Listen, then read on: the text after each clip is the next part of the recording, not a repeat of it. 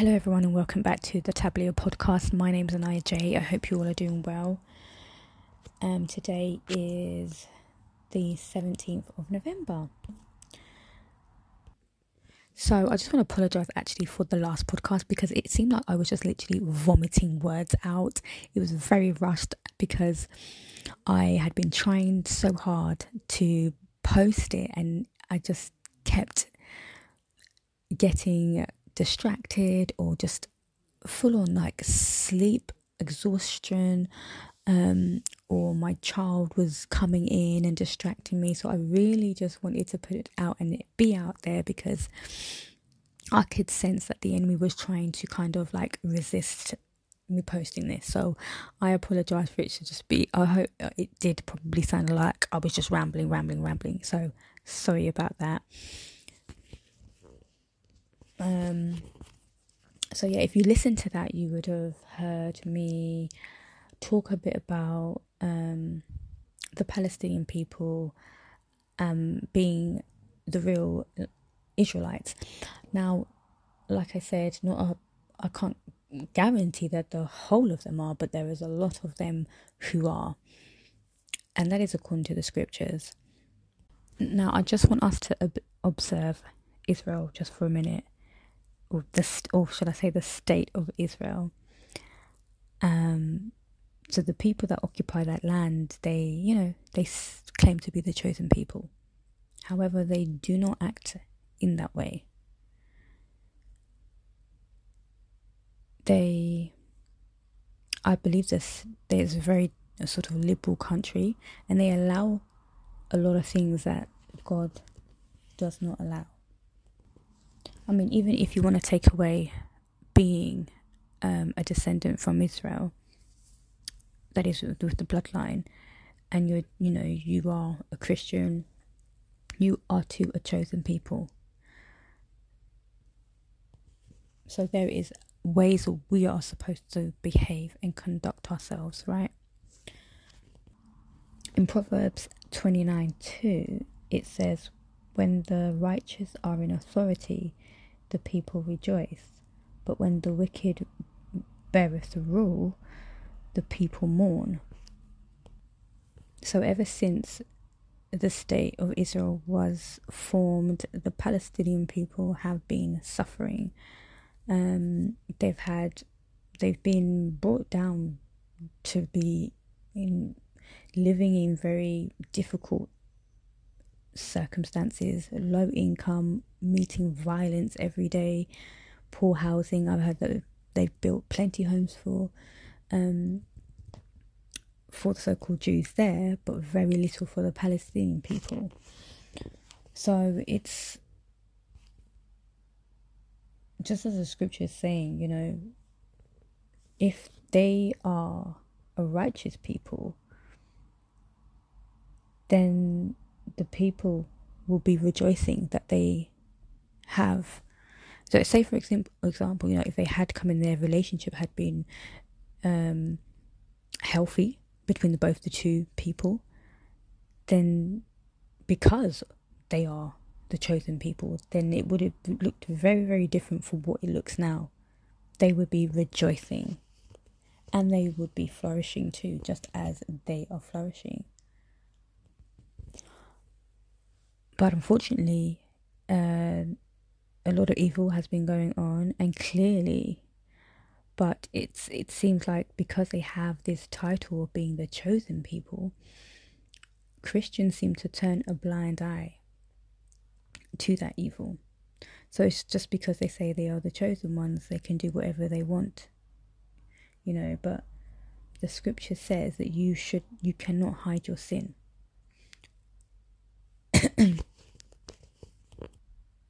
I mean, they have dealt with the Palestinian people pretty badly, but to them, they say they haven't. But the scripture says in 1 John 1:10, if we say that we have not sinned, we make him a liar, and his word is not in us. In Proverbs 28:13, it says, "He that covereth his sins shall not prosper, but whoever confesses and forsakes them shall have mercy. So, as Christians, we should not be co-signing Israel's behavior on Palestine. We should not.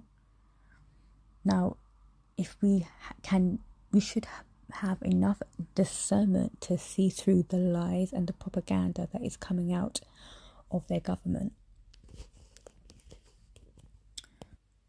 So they claim that Hamas is using the civilians as human shields. But is that okay? Is it okay for them to continue to bomb areas where they say that Hamas is, when they know full well that there are civilians there? Okay, so let's just say that's the truth, yeah, and Hamas is doing that. Why are they not sending in special ops? They've got a ton of money from America. They've got a very advanced military. Hamas does. Palestinian people do not. Even Hamas is nowhere near as advanced as their military. So sending special ops would be limiting the amount of deaths of civilians to what's been happening now. It would be very, very limited. And them sending special ops in would just totally end that conversation. But they're not doing that. They're not doing that. They are just still justifying that they can continue to do what they're doing. And we as people of God cannot stand with people who think like this. Psalms 1, it says, "Blessed is the man that walketh not in the counsel of the ungodly, nor standeth in the way of sinners, nor seateth in the seat of the scornful." Verse 2 says, "But his delight is in the law of the Lord, and in his law does he meditate day and night." Okay, morally, it is not right that they are continuing to bomb hospitals, schools. Like, children are dying. Premature babies have had to be moved. It's just bombing indiscriminate of. It's not right. Isaiah chapter 5 verse 20 says, "Woe unto them that call evil good and good evil, that put darkness for light and light for darkness, that put bitter for sweet and sweet for bitter." Now the state of Israel has, they've been spewing out a lot of lies. They've lied about who they really are. They haven't told their people that, what they show on their mainstream media is not actually what is happening to the Palestinian people. They're not showing the death, the bloodshed. They're not showing unless if people do see that, they are actually happy to see that, and that's not. How can that be normal behaviour? Come on. I think the BBC today has even spotted some just a bit strange things that they had reported on their news station or whatever, and the BBC went to a place and it reported in the same area or whatever. I think it was an MRI scan that they said they found guns and stuff, and they said that it didn't match up from what they saw. So if these people were really, like, if the Lord was really with them, and if they were really like on, like, the true people of God, they would not have to lie about anything. In, what is it, Proverbs chapter 6 verse 16, it says, these 6 things does the Lord hate. Yes, 7 are an abomination unto him: a proud look, a lying tongue. And like, I know for myself as well how much the Lord hates lying. He absolutely hates it. Now, I told a lie back in 2019, which landed me in court. No, the lie didn't. Well, yes, it did actually. The lie landed me in court, and of this year, and this year has been a year when I have, like, I've experienced God for myself, and I believe now that I am truly born again. Whereas now I can't. I didn't even want to carry on that lie. I was like, Lord, please, can you do something so I don't have to go to court? Like, 'cause I really don't want to lie, against you. And he was like, no, you go to court and you tell the truth. I was beside myself. I had all these thoughts going in my head, thinking, what are they going to do to me? I'm probably going to be in really big trouble. I might even, what if I have to go to prison? Things like that. I was shaking in my boots, but I actually trusted him. And I said, look, Lord, this is what you've told me to do. And to be quite honest with you, I'm at this point where I cannot go against. I cannot go against you. So I did end up going to court, and I told the truth. And I made myself look like the biggest fool. It was humiliating, but I don't mind being a fool for Christ. And I had to just deal with whatever consequences that was going to happen to me. And I actually didn't know what was about to come. I mean, I knew I would have had to pay back legal fees and stuff like that, but it was wide open. I didn't know what was going to happen to me. In 1 Corinthians chapter 4 verse 10, it says, we are fools for Christ's sakes, but ye are wise in Christ. We are weak, but we are strong. We are honourable, but we are despised. So I look like the biggest fool going there telling the truth. If I told the lie, if I carried on with the lie, I would have won the case and I would have got a bit of change and everything, and I'll be on my sweet merry way. But I told the truth, and that made me look like a fool to them. But I was wise, because that is the best thing to do, is to turn from your sin and to choose life, right? But we are strong.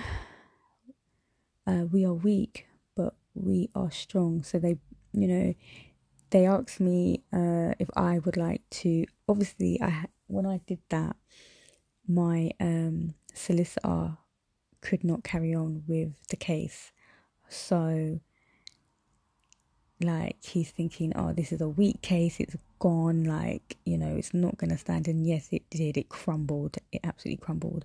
But in that moment, I was strong in the Lord, because I'm showing them that I am favouring the way of the Lord and to do good, rather than looking strong in this moment and to say, yeah, I'm going to win the case. We are honourable, but we are despised.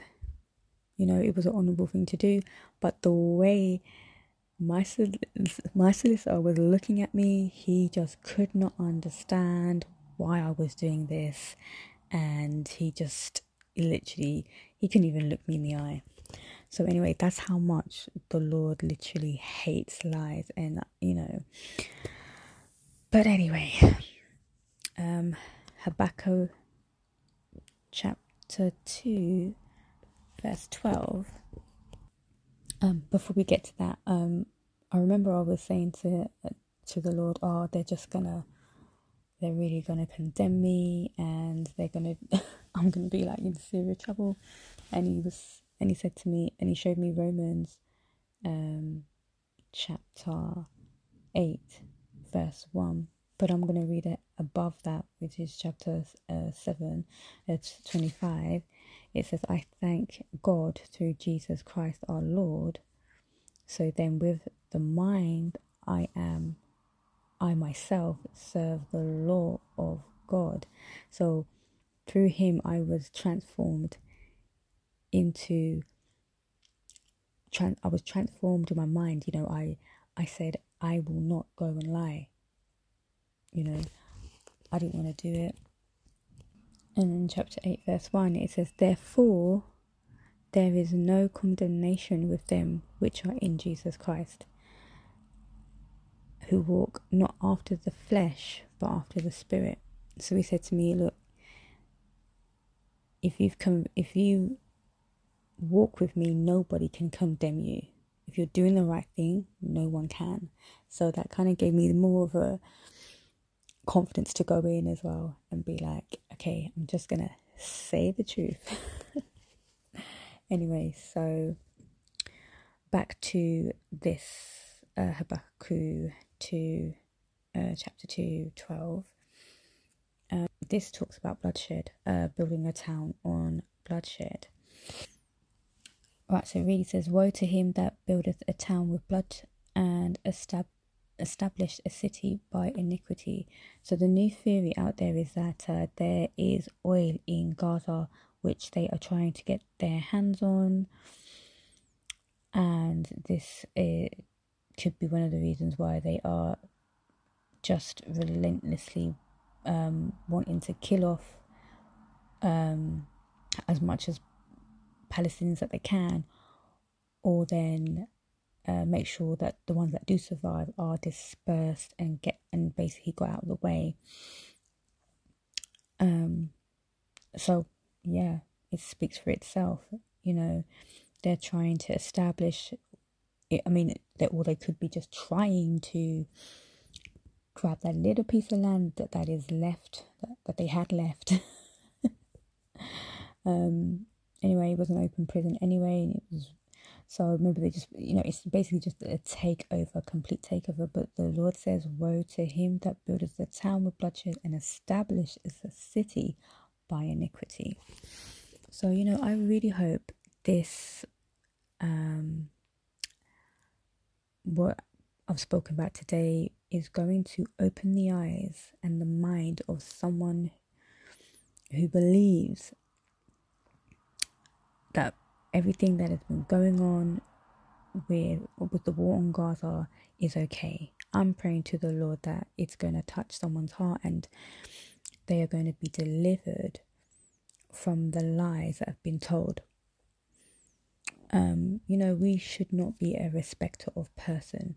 Many Christians believe because they say they are the chosen people that they can just kind of, God is with them and they can just do whatever they want. But actually, no. I mean, even God punished the real chosen people, from turning from him, and he sent them into captivity, and he dispersed them around the whole world, and they lost their heritage, their identity. And even at that, he sent his only son to die for us when we were still sinners. God is not a respecter of person, and we should not be either. If something is good, it is good. If something is bad, So I'm just going to leave it there, and I will catch you on the next one. Take care and God bless.